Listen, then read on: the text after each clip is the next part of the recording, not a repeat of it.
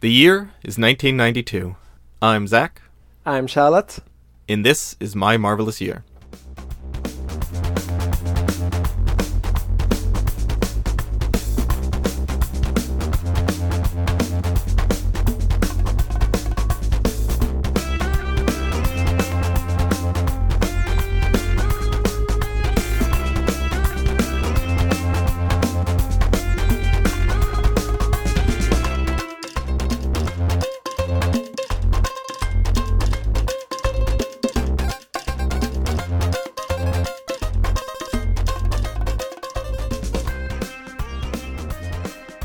Hello and welcome to My Marvelous Year, the comic book reading club where we're going through the best of Marvel Comics from its origins to today. I'm Zach, the comic book journeyman, and I am joined today by a very special guest, the only special guest we've had who has the sheer self-confidence to gain one of the Infinity Stones, the Time Stone, and hide it you know where. It's Charlotte. Hey Charlotte. Hi. Welcome to the show. Good to be back. Yeah, it's true. I did hit it between my big toe and my second little toe, which where no one will dare to search for it. Your second little toe? What is that? Listen, I don't know. I don't even know how to say it in French, so I wouldn't know how to say it in English. Yeah, I mean, I guess I just use the same as your fingers. Like the toe, it would be like Yeah, your thumb I is your big toe, and then everything else like your pointer, middle, your ring toe, and your little piggy. Anyway, did you think that Pip was like? I mean, I didn't think he was hiding it up his butt. Like, I didn't get But that was the implication. Where but else it definitely would he was, have? Yeah, it's definitely like in his loincloth. I kind of just thought he was like bedecking out his little Pip, you know, like, but bedazzling To me, himself. the implication that it was in his special place, Okay, well that's which it was. which is between his third big His toes. big toe and his third little toe. Toe number Um, 1 and toe number 2. So Charlotte is, if you've listened to 1991's third variant cover, you'll already recognize her voice, and she is a Yeah. writer for, she's written a couple things for Comic Book Herald, some reading orders. She's been on a couple special Patreon episodes that are available to the public. If you go to patreon.com/mymarvelousyear, we have a bunch of the bonus listener episodes from people donating money to a charity last month, or a couple months ago at this point. Those are on Patreon, but they are available to the public, but also on Patreon. For $3 a month, you can get access to a ton of different bonus episodes. So Dave and I think for every MCU product that has come out since we started the show, I think Spider-Man Far From Home was the first one, or Homecoming. Since Did then, you- we've done a... You did an one for episode on- Endgame, I think. Oh, yeah, definitely by Yeah. Endgame. And we did one for Captain Marvel, and then, Yeah. Spider-Man Far From... Yeah, no, I guess it was... And Captain Marvel was the first one, and I guess... Anyway, Yeah, Captain Marvel came out first, then Game, then Far From Home. all those MCU movies, we've got all the new MCU shows, the Disney Plus MCU shows. We do bonus episodes on, like, bad comics. I don't talk about those too much, but all those are really fun, and sitting there on the Patreon, as well as the $5 gets you access to the Slack, which is a great little community. Tons of really nice people. So if you want to support the show, head on over there. Also, reviews on Apple Podcasts are very appreciated. Thank you. Charlotte, where can people find your work? They can find me on Twitter at FieroCharlotte, and come on the Slack too. Oh yeah, Charlotte's in there. And then, if you want to see her like reading orders, they're all over on Comic Book Herald. Yeah. Okay, so this is part 3 of 1992, and we are returning to Jim Starlin. In 1991, we got the Infinity Gauntlet saga. We got a bunch of Silver Surfer. He has moved on from Silver Surfer. He is starting a new series called Warlock in the Infinity Watch, which is spinning right out of Infinity Gauntlet, and launching right into another huge company-wide event in Infinity War, which will then be followed up by a third event in 1993 called Infinity Crusade. So you get like a trilogy of Infinity events. Let's start with Warlock in Infinity Watch. First, I have to point out, this was added by Patreon, so that's actually another benefit on Patreon. You can go and add comics on, I think at the $15 a month level. Our backer, Johannes, a good personal friend of both mine and Charlotte's, added these comics, and man, Johannes, like, maybe even one-upped himself from 1992 when he added the Squirrel Girl issue, because these are so good, Great. and to me, like, kind of a huge important comic to, like, be aware of, at least. If not, that we're going to read I don't think that much more. Like, I'm gonna read a bunch more of this. This is really good. This is like Starlin just working at the exact level at which I want him at. So this is continuing on. Warlock now has the Infinity Gauntlet, and what's going to happen there. It's drawn by let me see. I just had this pulled up. Angel or Angel Medina. I'm not sure. I'm assuming Angel, but who's the artist here? And really excellent art. Like maybe even I like it more than Ron Lim's. It's kind of wildly good. Yeah, I don't know. It's very close. Praise. Like how does like Starlin just keep getting artists who match his style so well and like are also dialed in? Like no weak artists here. Anyway, the conceit of the show or this comic is that Warlock has the stones. Issue 1, he's on trial with the stones. He's forced to give them away, and the stones are handed out to a bunch of people who are now the Infinity Watch. So that is the concept for this comic that is set up in these two issues. And before we get into the details, I just want to ask you, Charlotte, like, do you think this is an interesting idea, being like, there's 6 Infinity Stones, he hands them to 6 people, and now we have a team of, like, super-powered cosmic people, like, running around being superheroes. Is that, like, in and of itself, is that an interesting idea to you? Yeah, I think it's a really interesting idea, and I think it's a very good choice to be the comic that's going to be the through line from all of his Infinity events, because the lead up to the first Infinity Gauntlet was in Silver Surfer and Thanos Quest. Was it Thanos Quest? Yep. And that's his run on Silver Surfer, I think, ends around Infinity Gauntlet, and then he's the narrative through line of his part of the Cosmic Universe between events is gonna be Warlock and the Infinity Watch, and I think that's a great choice. First, because Warlock is at the center, and the main character of I think all 3 events. Yeah. And, I mean, maybe Thanos for the first one, but he's definitely like the other main character. Yeah. Yeah, definitely. It's weird how Starlin, more or less, like it kind of feels in my mind that Starlin has one story he's telling, on and on. But, like, he has to tell it through, like, all right, here's 2 issues of Iron Man, and then I'm hopping over to, like, Captain Marvel for a while, and then I'm switching to taking over Warlock for a little bit, like, back in the 70s. And then it's like, well, now I'm doing Silver Surfer, and then Infinity Gauntlet, and then the Infinity Watch, and then back to this other event. Like, it's really interesting that, like, publication-wise, that he doesn't just have like a series that he can just stick with, that he keeps doing. I guess Infinity Watch is kind of that. I think the difference between that was mostly true in the 70s, but I think when he comes back in the early 90s, because it is there are 3 events, but they're closely linked. They're sequels of each other, so. Yeah. You could almost say that's one big series, and then you have Warlock as the tie-in. So I guess the most different, or like, it would be Silver Surfer, but even then, I think he pushes Silver Surfer aside sometimes to be like, here's my Warlock issue, and like Silver Surfer's in 2 pages, and the rest of it is Warlock. Yeah, and I guess it's also mostly almost halfway through being a Thanos comics called Silver Surfer. Yeah, which I love. Like, I think that's totally fine. Like, but I think it makes more sense than with like, how weird is it than Thanos first appeared in Iron Man?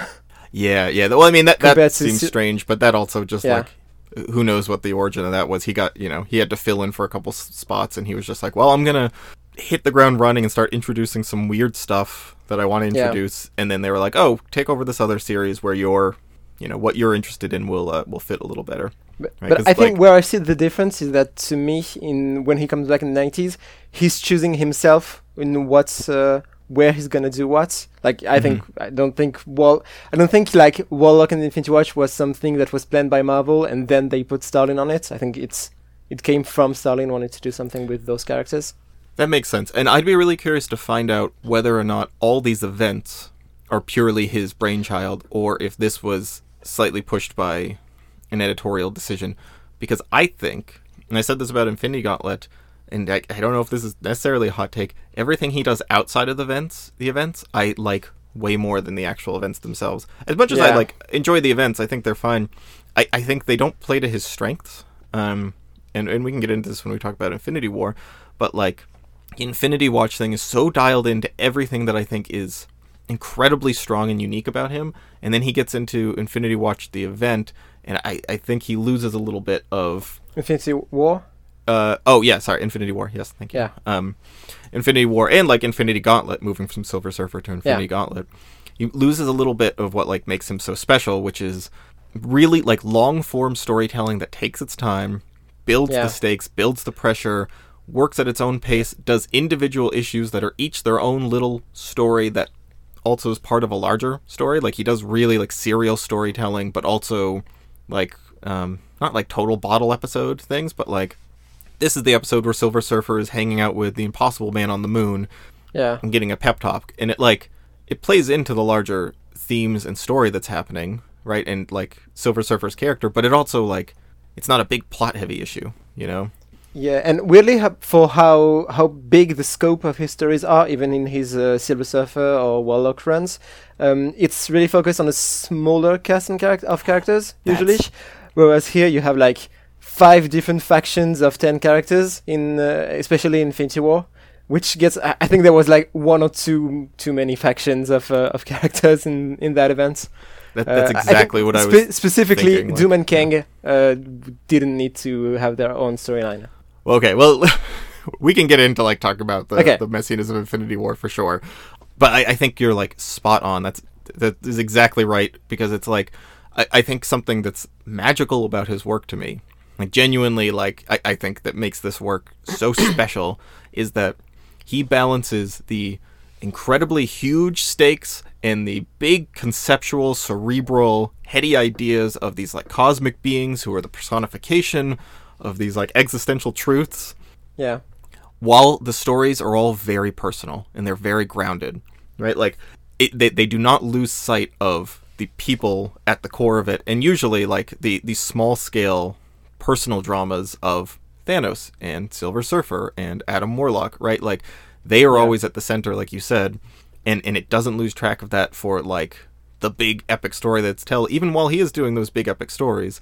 And when he moves into event mode, he's playing with such a huge universe that I feel like his slip on the characters does, loosen a little bit, and I care a lot less about like most of the characters. And like you almost get the feeling he does too. Like, does he care about Captain America in Infinity War? I don't know how much of that is him needing to give I guess introduction points to the tie-in issues in other series. Like he needs to set up the Quasar, I guess. Yeah, Quasar issue where he has the Ultimate Nullifier. He needs to set up the Doctor Strange issues where he goes on adventures with Silver Surfer and Galactus. And I don't know how much of that is his ideas of the story resulting in tie-in issues, or the tie-in issues coming first and him having to include it in his events. Totally. And I mean that's always part and parcel of reading a big crossover event, is you're going to get these little like, hey, to find out what's going on here, go read Sleepwalker 18. And I'm like, what the hell is Sleepwalker, and why did it get 18 issues? That's insane. Like, yeah. A series that apparently got more than 6 issues. That's just wild to me. It ran for 3 years until 1994. Have no idea what that guy is. Anyway, like those little asides. I have a vague idea. Do you? Okay. Well, yeah. I'm looking at this guy. I think he's like a guy that when he falls asleep, his body is taken over by I don't know. It's weird. Okay. It has to do with dreams and sleep, but which is why I think there's something that happens in his series where all of the Earth falls asleep, or in some kind of trance. I mean that's what was happening. There was just a man floating through Manhattan, looking at everyone asleep, and it was like, if you want to find out what happened, read Sleepwalker. Which has nothing to do with Infinity War. Here's a weird side story or side note about Sleepwalker. Yeah. He is named after his race, so Sleepwalker is both his name and his race. It's very funny. Yeah. So like I don't really mind the little asides that are like, hey, like this is clearly leading into a larger thing, or like, hey, we'll fill in the gaps of there was a fight that happened off panel, and if you want to go read Captain America. It's like, most of the time it's like, well, you don't really need those, and it's it's kind of fun if you're reading all of them to see those little winks, I guess. Yeah. it's just that like Captain America and the Avengers are a big part of this. X-Men are a big part of this event. They're here a lot, right? It's not just little winks to like what they're up to at the same time. They're around a lot.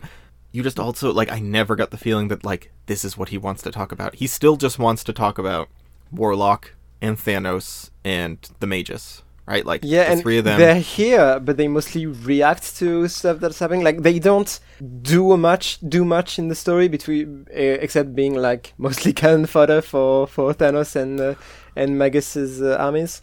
Yeah, totally. Okay, so let's talk about Infinity Watch and like just kind of brush over that first.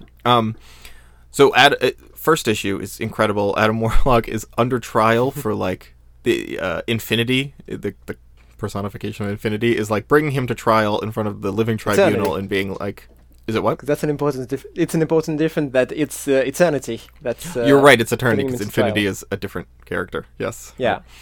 Yeah. Thank you. God, it's so good to also still have a comic book expert on the podcast. It's just a disaster when like I have a guest on who's also like just as medium knowledgeable as I am, and then we both just end up lying, and no one corrects us, so that people listening are just screaming and like pounding their steering wheel, being like, "No, it's the Swordsman, not Wonder Man!" Right? Like, anyway. So yeah, thank you. The Living Tribunal basically rules that Adam Warlock is not responsible enough to hold on to the Infinity Gauntlet because, like, and the Living Tribunal apparently is more powerful than the Infinity Gems put together. And it's because of the Magus, right? Like, what is it? Starlin kind of builds a pyramid, I guess, of how powerful each character is, and at the top of that pyramid is the Living Tribunal. And just beneath him, you have characters like Eternity, Infinity. It's interesting because it's interesting because the idea like is that the Living Tribunal maybe isn't that powerful of their own like for their own motivations and their own outcomes, right? Like if the Living Tribunal like was like, I want to take over the universe, like they probably don't have that power, but of the power to stand over other beings in perfect judgment, right? Yeah, like that's where their power comes from, which is an interesting idea. There's also hints of them obeying to a higher power of some sort. Yeah, I exactly. Think. Yeah. Or that their power comes from a higher authority. Someday we're gonna find out who that high authority is, and it's like somehow gonna be Rick Jones, and my head is gonna explode. It's gonna be like that or Howard the Duck. One page will just be like, who is it? Who could the Living Tribunal report to? And then the next page will just be like Rick Jones being like standing in his living room, being like, is someone talking about me? No, it's not exactly that, but there was in a recent event where they fused different Marvel characters together. Eternity was also Flatbushman, I think, which is the character from the old. No, it's not it's. I know exactly. Just a second, I know exactly what you're talking about. Yeah, it's the old comedy comics. It's called What the, and it's a parody version of What If. Wasn't it a different, like, because What the is the 80s version of that, but there was a different one. I think Flatbushman comes from a 60s version not of Brand X. Yeah, not Brand X. Yeah, you're right. Yeah, Forbushman or whatever. Yeah. I've never understood that joke. I feel like I've just always missed the context for that joke. Anyway. So Living Tribunal basically they allows Warlock to decide how to give up the glove, right? Like it doesn't just strip it away from him, but he has the ability to do it himself because the Living Tribunal is like, if I try to take it from you, you would fight and then we would destroy everything. And since Warlock is more or less God right now, he knows that that's true and he knows how it will play out, and he has already seen all this play out. So he does something I think is so interesting, which is, I was like, oh, well, who's he going to give it to? Like, who will he give the Infinity Gauntlet to? That's clearly, like, this series is going to, we have to deal with the fact that he's a god now, because we can't have a whole series about him being a god. That wouldn't be interesting. He'd be too powerful. So he's just going to hand it off to, I don't know, Epoch or something, and, some other cosmic being's going to float away with it, and then we'll move on. But no, he distributes the stones to a little ragtag team of weirdos, and now has a new team called Infinity Watch with everybody having these stones. I think that's so much fun. And the people he gives it to are really fun. Drax the Destroyer gets the Power Gem. Gamora gets the Time Gem. Moondragon gets the Mind Gem, and I'm here for Moondragon. Everyone knows. Pip the Troll gets the space gem, which is very fun and very funny. Adam keeps the soul gem himself, and then he gives the reality gem to basically, he gives it to somebody else secretly and doesn't tell the rest of the Infinity Watch who has it, which I like, and I like that the way this plays out. And I guess eventually we find out in this event that he gave it to Thanos. Yeah. Because he's totally convinced that Thanos is now a stalwart believer in the idea that the gems should not come back together again. That, like, you know, as Dave would say, no one man should hold all that power, because he's obsessed with that album. Yeah, so, like, it's, yeah, a great idea, and, like, really fun to be, like Moondragon and Gamora are pretty smart, more or less, although Moondragon's, like, a little evil, right? Like, Gamora's the only, like, smart and kind person here. Pip's, you know, Pip's Pip. He's a little, like, chain-smoking, skeevy Bronx guy. And then Drax... It's interesting, like, the way Adam explains why he gave it to Pip is that Pip has the low enough intelligence and no greed whatsoever. Yeah, no big greed, ambitions. Right. Yeah, no ambitions, that he is strong enough to use it, to keep it from other people's hands, but he's not gonna use it for evil. So that's, I think I really like the reasons why Adam gives it to everyone, and we don't exactly find out why he gives it to, like, Moondragon. It's not specifically explained, and but that's interesting, because then she's confused herself. Why would he trust her with that? Yeah, I'm very curious in finding out more. I like that also, like, he gives Pip the space gem because he knows Pip won't, like, fight to keep it. He'll use the space gem to just run away. Like, he's a coward. Yeah. And he's not a fighter, so, like, the space gem will be safe with him because he'll just continually, like, run away from people trying to get it. And also the same with Drax, where it's like Drax is too dumb to use it, like, for anything, like, too powerful. Like, he's not smart enough to tap into it into a way to, like, you know, crack a planet in half. Right? Like, he doesn't have the... The art was, I think, really funny when Drax just sees the gem and says, "Oh, a jelly bean," and just swallows it. And then Adam explains that apparently Drax's biology makes it so that the gem is gonna stay inside him. So I guess it's canon that Drax doesn't Exactly. Yeah, it's very strange. Like, he goes into detail to explain, because they're all just like, "Oh, well, he'll digest it," and he's like, "No, Drax won't digest it." And they're like, "Oh, well, he'll lose it, you know?" And he's like, "No, he won't lose it. His biology." And it's like a couple panels, like, explaining this. Yeah. It's very odd. So I love this. I'm fascinated by this. I'm really excited to read more, and I'm very thankful that Johannes put these on the list. Yeah, thank you, Johannes. Not least of all because I'm looking at the Wikipedia page for this, and over the 42 issues, we get several different iterations of the team, and I won't spoil anything. Some of these iterations of the team are pretty wild. Some of the, like, guardians of these gems who get the gems at some point are pretty wild, and I'm very excited to I know see how some this goes. Like, from very recent events, like from Infinity Wars or Warp, like 2017 maybe events, where there's some weird choices for characters. Yeah, there's some stuff here. So also something, I mean, we can talk about later, but what's interesting is that the characters chosen and the way the team functions of the Infinity Watch, it's a lot closer to the MCU and, like, a modern version of the Guardians of the Galaxy than the actual Guardians of the Galaxy were at that time in comics. Like, first of all, you had Gamora and Drax, and then also the dysfunctional, no one quite really like each other, at least at first. Like, they're not totally adversarial, but they're also just kind of, like, tolerating each other. You know, like, because Moondragon killed Drax a while ago, and he's her dad.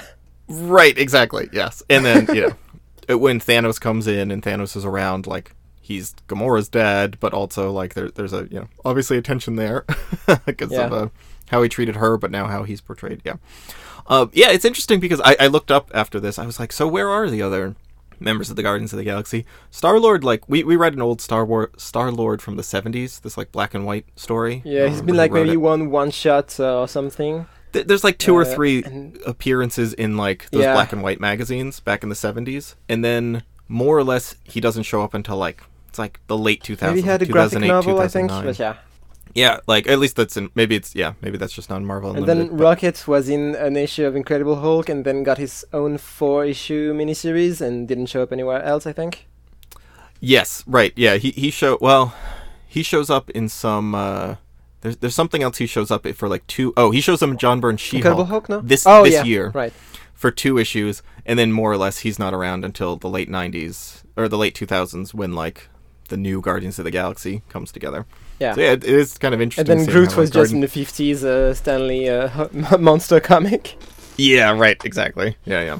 And I don't know. Oh, and Mantis. Mantis has been around, but she's not. Mantis here. has been around. Yeah, but she was more an Avenger than a. Yeah. That's how we've seen her. Yeah. That's an interesting point. Okay, so let's get into the main event. For the purposes of the club, I read the main event, and then I read Marvel Comic Presents 108 through 111, which are like it's like a backup story in these collection anthology magazines, and so it's like 7 pages per issue, so it's more or less one issue. Yeah. We can talk about this, however. There's a whole big reading order in Comic Book Herald. You can find, read whatever whatever you like. There's no set rule here, but like, I feel like I got a good picture of everything that was happening. I never felt like, oh man, I have to go read Alpha Flight and figure out, as much as I'm interested in Alpha Flight. Like, I don't need to go read the Silver Sable and the Wild Pack spin-off issues of this, and I don't need to go read, It's kind of like, if you're already reading those series and you're into them, cool, and they'll be little, like, winks at this, but otherwise, like, there's no reason that you have to go... You mean you don't want to read the Cap Wolf issue that ties into Infinity War? I still haven't caught up on those. Dave did that episode without me, and I have not, like, caught up on that series, which is a bummer. I have to.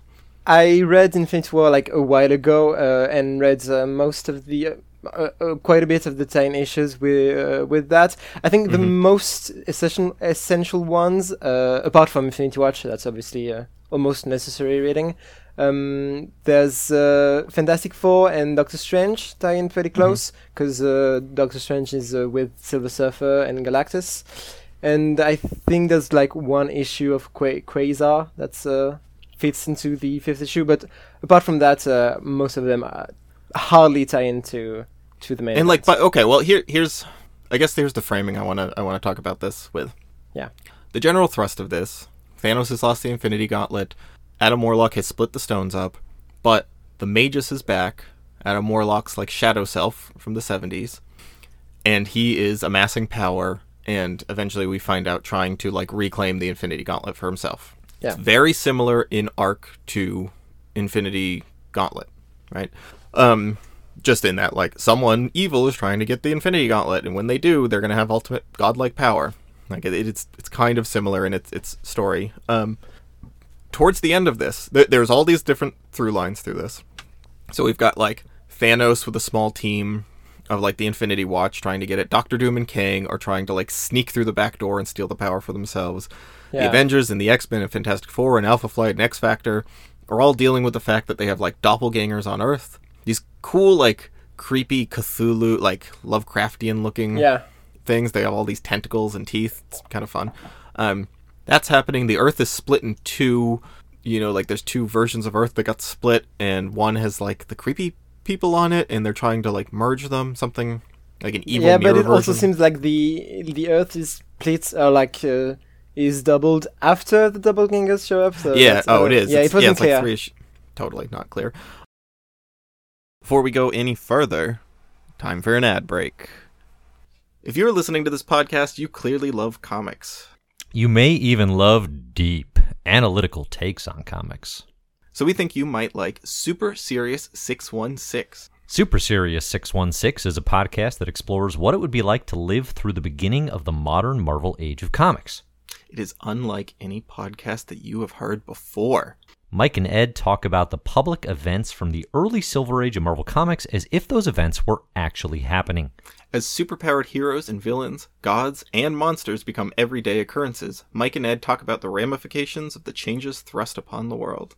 Would the Fantastic Four be welcomed as costumed do-gooders, or would their motives be questioned? Will there be superpowered Cold War with Russia? Will the appearance of Thor and the emergence of gods from ancient myths lead people to re-examine their own religious beliefs? Is Iron Man a good use of StarkCorp shareholder capital? If Reed Richards had developed podcast technology in the 1960s Marvel Universe, this would be the show everyone would be listening to. So join Mike and Ed every Monday, Wednesday, and Friday on Super Sirius 616 as they chart the evolution of the Marvel Universe from the ground up as it happens. All right, back to the show. There's those. Galactus is off on his own little quest with Gamora and Doctor Strange. So first Galactus shows up with Doctor Strange, Silver Surfer, and Nova, which is his herald, and then he goes on a quest with Gamora. To cancel the Living Tribunal's judgment that they made prior to that in Infinity Watch. And in order to do that, they Eternity has been made catatonic, so they have to get Eternity's approval to do it. Anyway. Yeah. The point is, and then you have. I think. Oh, sorry. There's all these threads running through it, right? This is only 6 issues, but they're double size, so it's more or less like a 12-issue arc. You could, at least in length, right? You could view this as 12 issues. One of the wildest moments I've ever seen in a comic is towards the end of this. It's like issue 5, I think, when Magus' plan all comes together, and like it's mostly that like he needs Galactus to go. He needs Adam Warlock so despondent and so like at his wit's end that he's going to reunify the Infinity Stones, and then he needs Galactus, and when they're reunified they don't work because of the Living Tribunal's judgment, and then he needs Galactus to go wake up Eternity. That's really the entire core of his plan, right? Yeah. And he says multiple times like Adam Warlock and Thanos, and like Thanos is the one who's going to like convince Adam Warlock to do this and like deliver it to him. He needs Adam Warlock and Thanos to get the gems. He needs Galactus to like let the Living Tribunal make the gems active again. And he's like, those are, my king, queen, and those are the important pieces on the chessboard. Everyone else is pawns. And then he says straight out, all the rest is just to be a confusing mess to keep everyone distracted. Everything with Earth, everything with the Avengers and Alpha Flight and New Warriors and all that stuff, Avengers West Coast, he literally just says is like, all that's just to like kind of keep people distracted. And, because it's a big mess that doesn't actually have anything to do with my larger plan.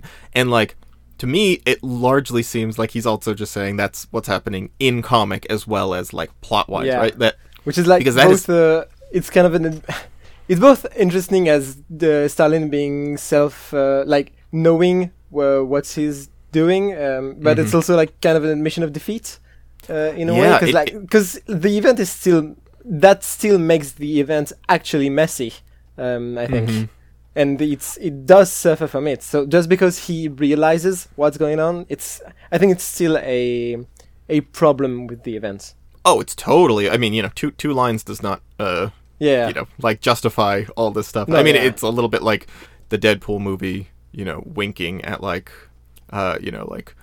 fridging. It's, when a female character is cast aside, like, unfortunately, like we did to Vanessa. And it's like, well, just because you're saying, like, you're self-aware of it does not, like, excuse the movie, right? Like, that kind of, like, meta joking does not, actually, like, that is a very kind of obnoxious, in like, maybe indulgent trap to fall into, which is like, oh man, I can see this is like falling off the rails for me. So maybe if I have the characters like wink at the audience and be like, man, this sure didn't work, did it? Like that, maybe they'll give me a little more grace. And I'm always just kind of annoyed with that. Although, to be fair, who knows how much of this was him and who knows how much of this is like that he has to slot this event into this wide world. That's what I was gonna say, is that I don't put the blame fully. I don't really put the blame on. I mean, I don't put the blame on anyone, but I don't think it's really fully Jim Starlin's fault. I mean, that the event that these parts of the events doesn't really work. Yeah, I mean, like it ultimately doesn't matter to me, right? Like I'm here to talk about kind of the event more than like who Jim Starlin being responsible or whatever, right? Like I critique it on its own without finding exactly like who put their hands into it. But that that can be interesting context sometimes.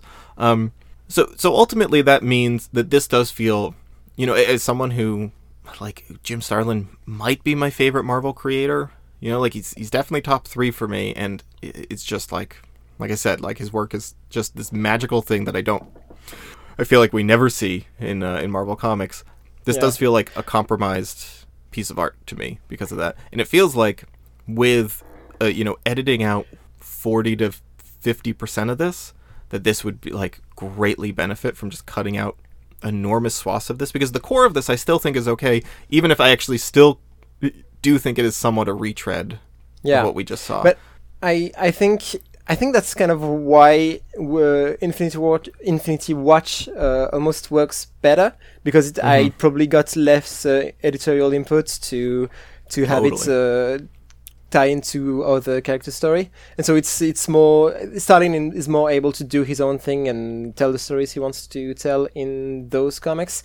And I think the story he really wants to tell is about specifically Adam and Thanos and Magus, but Magus as a part of Thanos, because so the way Magus is back is because when Warlock got the Infinity Gauntlet at the end of Infinity Gauntlet, he, I think, subconsciously divided himself to expulse his good parts and his evil parts, and so his evil parts became the Magus.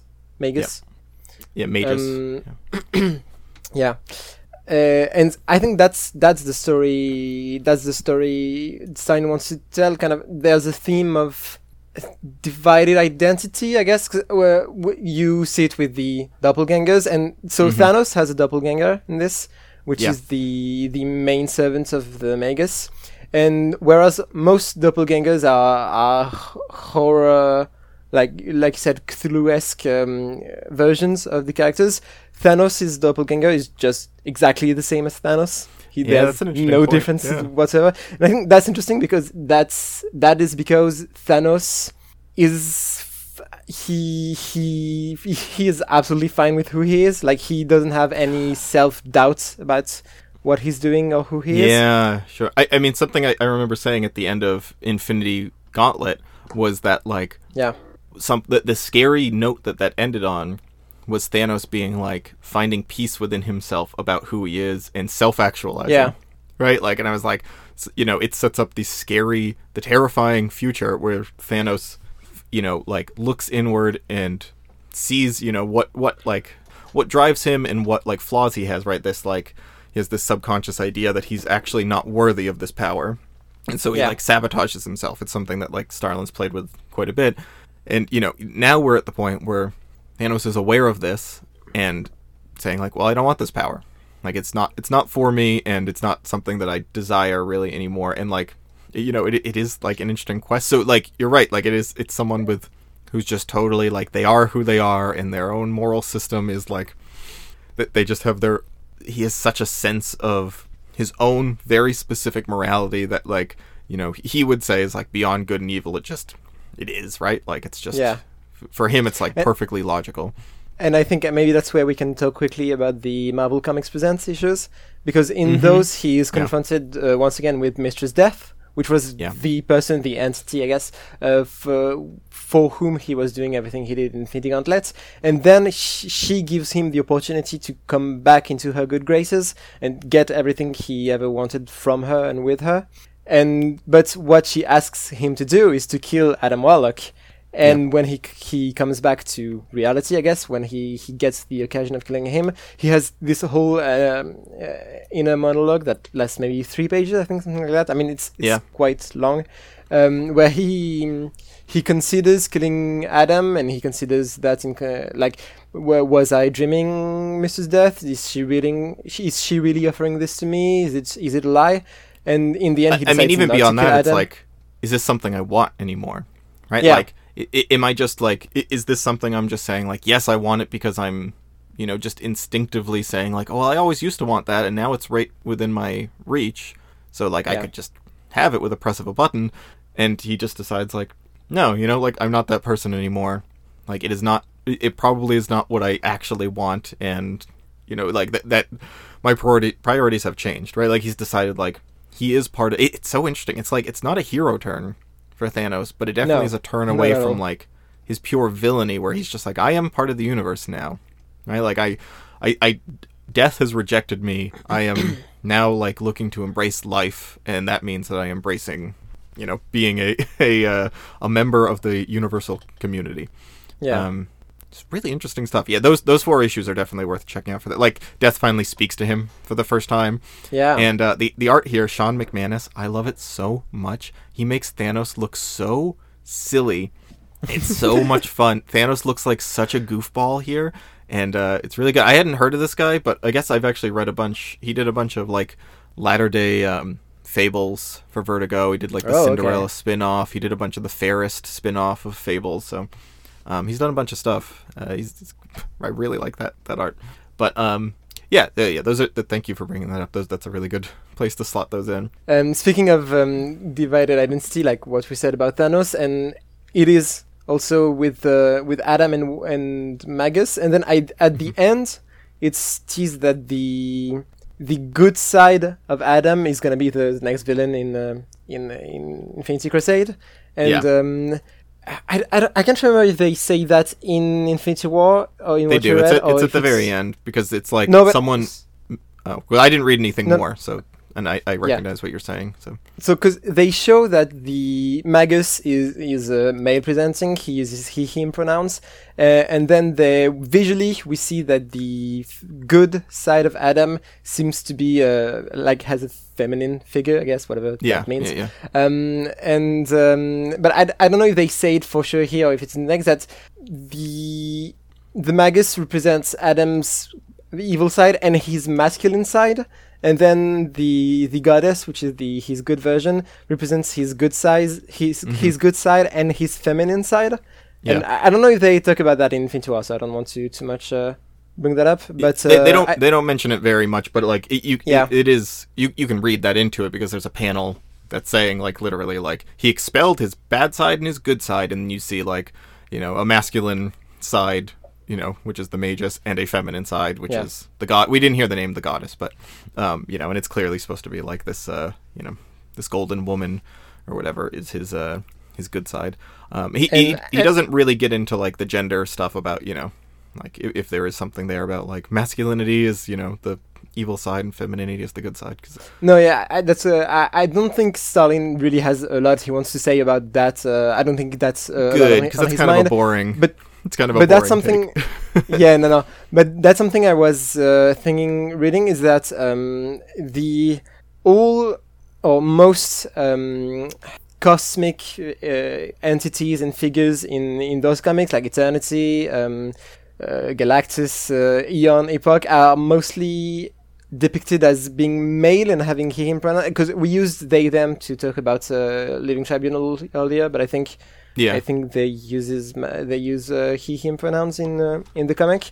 And I think that's something that's always a bit weird to me, that these physical incarnations of cosmic ideas have genders and gender identities. I mean, it's a little bit like, I mean, even within like evangelical Christianity, right? Like if you pinned, you know, most Christians against the wall and were like, is God a man? They would be like, well, no, like, but he's not a woman either, right? Like he's, you know, but they still, you know, I think it is just kind of a baked in, you know, patriarchal way of seeing things where, you know, like it is probably beyond gender, right? Like gender is beside the point of these beings, but so, you know, so most people just automatically defer to male, right? Because that's kind of and like I wasn't expecting an early '90s comics to use they them or neo pronouns to talk about for these characters.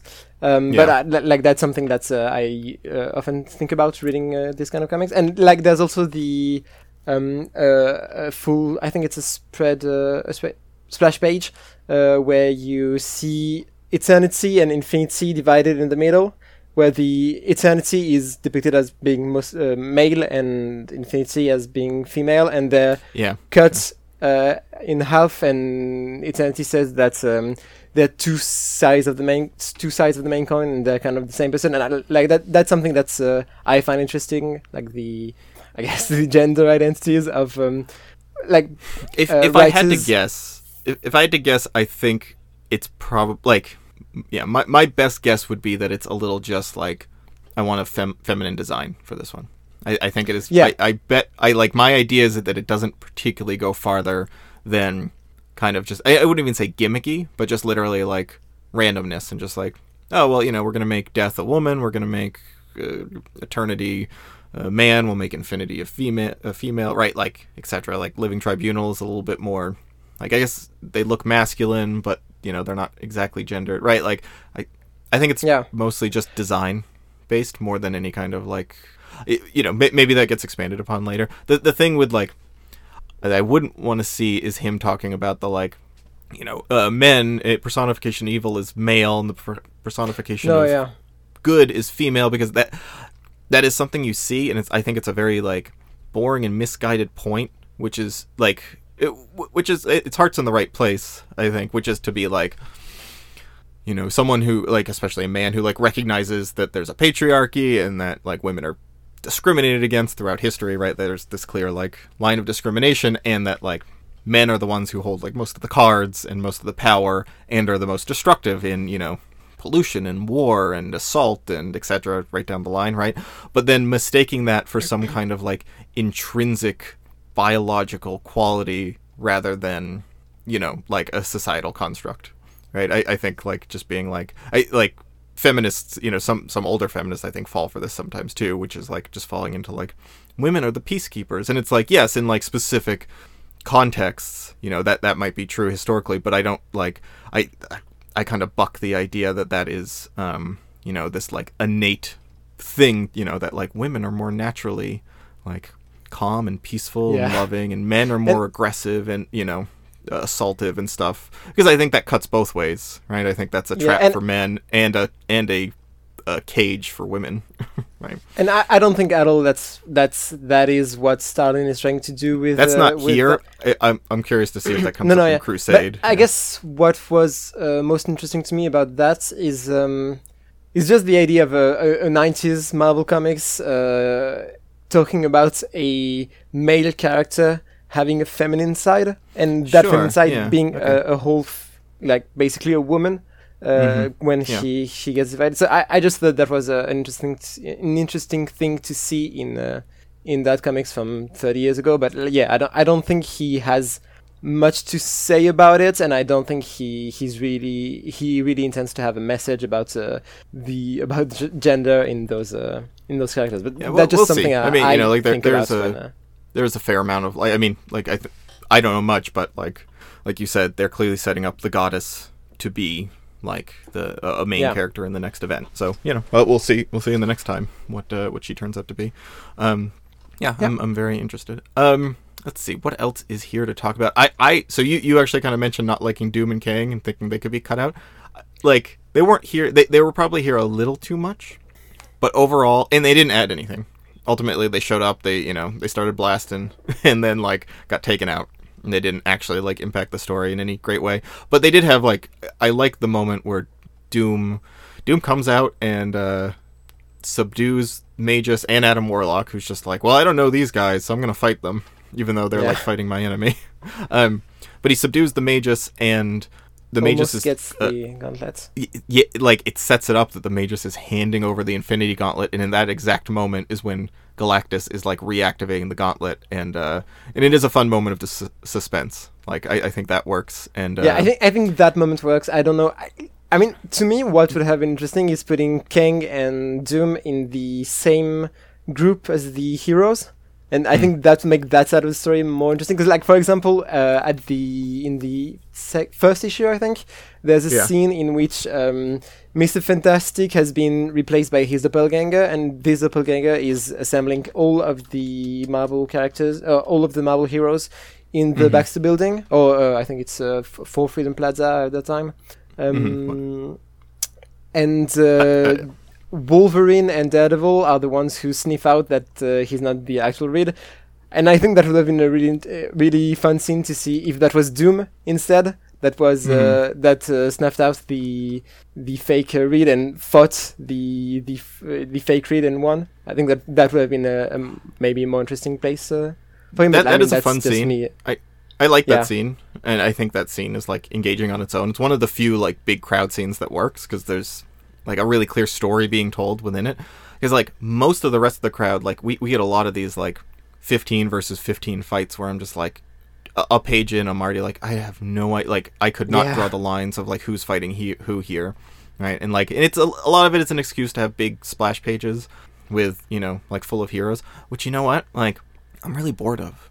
Like I'm very bored of the kind of basic like, here's like we have a ton of heroes here and let's do one big page, because there's no story being told except like they're all fighting. Like you don't feel, I at least don't feel anything with these. And I love a big splash page, but it's like or I can love a big splash page if it's, visually really interesting or something. But a lot of these are like, Ron Lim knows how to draw a bunch of superheroes, and he's good at like laying it out. So here's just a big poster of them, as opposed to like Ron Lim in Thanos Quest doing that thing when Thanos finally gets the gems, and he does 6 splash pages in a row of this really like fun psychedelic art visualizing each of the gems and what power it like represents that Thanos now holds, because that is like it's artful and it's pushing the story forward.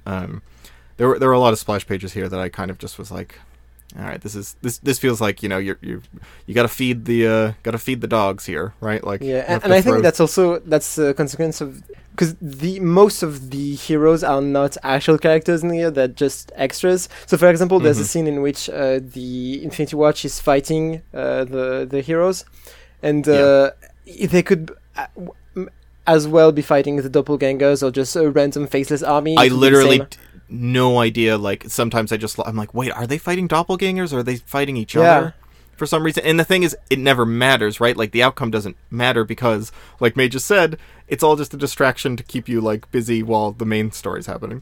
So like, it totally like it has that undercutting it as well, which is I think very frustrating. I will. Hey, Rain Sinclair, what's going on with her skin tone? She's Irish. She's drawn here as if like she's like she's got like I mean it's that like brown gray that they use like bad coloring for like South American characters. It's like a really bad coloring. It's really kind of offensive. So I don't know how much more of Peter David's X Factor you're going to read for the club, but in X Factor she's I mean I'm colorblind, but I think it's kind of a red brownish color. That her skin, and the way they say it is that it's fur because of the transformation she suffered at the end of Extinction Agenda, I think it was. Well, when she transforms, she gets that like kind of reddish pink skin. Yeah.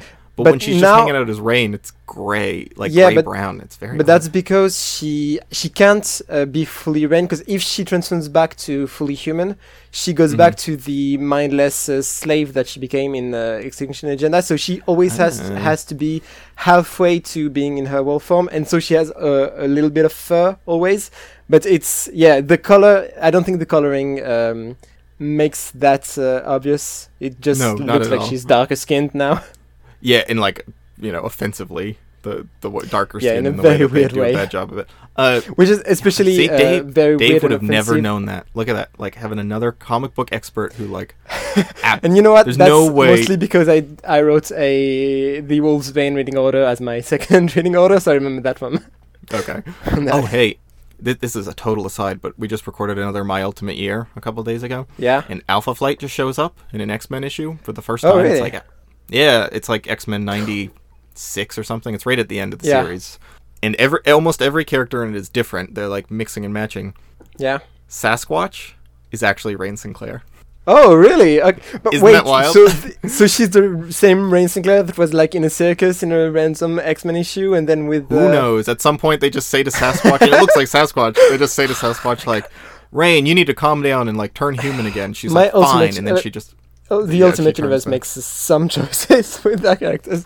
I loved it, because it was like, it didn't matter, like the Ultimate Alpha Flight is not going to be around for more than like 2 issues. Yeah, I know. So for them just to like get weird with it, I was like, I was very into it. Yeah, check out my Ultimate, yeah. But so did you see Shaman's outfit in Infinity War? Not that I noticed. I probably just was like, I don't know who that guy is in my eyes. He is just dressed in full black tights with the deepest V you've ever seen. Oh, like it's incredible. Belly button deep? Yeah, I think so. Let me just... Okay. I need to find that sounds pretty good. I'll put a picture on the Slack for everyone to see, because it's incredible. Okay, yeah, I'm going to look that up. Yeah, besides... Okay, I mean, I think more or less that covers it for me. I think, like, I don't like this as much as Gauntlet. It also... No. Not many people do. This and Crusade are generally considered a step down from Gauntlet. I still think there's a lot to like here. Like, I still more or less had a good time with this and was able to, like, focus on the stuff that matters, and that is, like, Starlin, that I love, and, and kind of just, like, blaze through the stuff that isn't quite, as Starlin. to me. Yeah, I mean, I think it's really clear it's very easy to see reading it, what the best parts are, and it's the parts Totally. with the actual Starlin characters, like the Infinity Watch, Thanos, and Adam Warlock. And I think the best way to read it is to just skim through the parts with the Marvel heroes, the Earth heroes, and actually read the rest, and because that's the best parts. Yeah. I totally agree. And like Infinity Watch is just something I'm gonna keep going because that felt like distilled Starlin, him, doing free reign to do work on the, like it's not even like I don't like him to work on other characters, but I don't think he's like his skills are not in the huge group stuff, right? Like the big groups of alternate characters, and like it is fun when you have like Pip the Troll bouncing off of Captain America. Yeah. But not Pip the Patrol bouncing off of all the Avengers. Right? I think it worked better also in Gauntlet when you had half the universe gone, so you have only half of the heroes to take care of, and then during the Thanos battle, you had like maybe 10 Earth heroes. He had those characters to focus on, so he could give them more to do and actually focus on them as characters rather than I didn't even to fight in the think background. it worked great there, but it worked better than this. Yeah, I think For he sure. he had a good voice for Doom, for example. His Thor was fun. His Hulk was fun. Yeah. whereas- He has. I mean, he has a couple good moments with each of these characters. It's not like a complete wash with any of them. Yeah. But yeah, and like part of it is also in the event mode.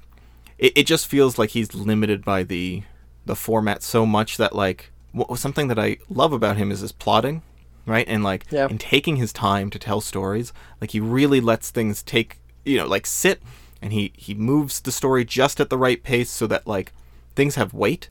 And like a moment that I literally like gasped at because I was just so like I was so thrilled by the not even the plot moment necessarily, but just the storytelling choice of how he conveyed it, which is that Adam Warlock and Moondragon in Infinity Watch #2 are talking, and he gives her the stone, and she says something like, like, you don't trust us, right? Like, you gave the reality gem to somebody else because you don't trust us. How do we know that we can trust you? And instead of responding, the next panel is just them on either side of the page with one long panel, and him just giving her a look of just, like this harsh look of, like, how dare you? Of course, like, I am in charge here. And there's no words, and then they just move on from it, and everything's just in that look, and I'm just like, he just uses the medium of comic books, right? Like, he's not just being like, here's a story I'm telling, and there's art beside it, right? Like, he's using the actual art to tell the story, and, and of course, that's Angel Mendes, I think, as well, but, like, it's, really, really incredible stuff. And a lot of that is lost, I think, in both Infinity Gauntlet and Infinity War, that kind of, like, really considered storytelling. And that's why I highly recommend, like, while reading Infinity War, read specifically the Warlock and Infinity Watch issues, because in those he expands on the scenes he doesn't have time to focus on in the main events. For example, there's a whole issue of the Thanos versus Thanos fight. There's an issue about Thanos and Gamora. There's an issue about I think Moondragon. So yeah, he takes the time to expand those characters that he doesn't have the time to do in Infinity War.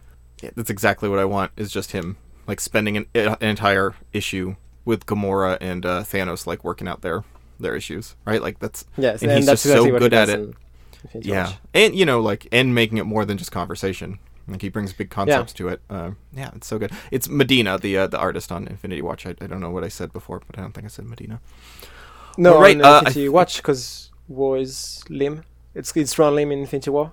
No, I know. I said Angel or Angel, something. Whatever. I said something wrong. Okay. Earlier. So one last thing I wanted to ask you, and it's kind of outside of the comics, but so Please. The whole Infinity trilogy of Starlin is focused basically half on Thanos and half on Adam Warlock, and so do you?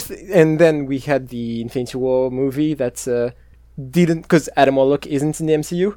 Do you think you would have liked to see a version of that story in the movies with Warlock?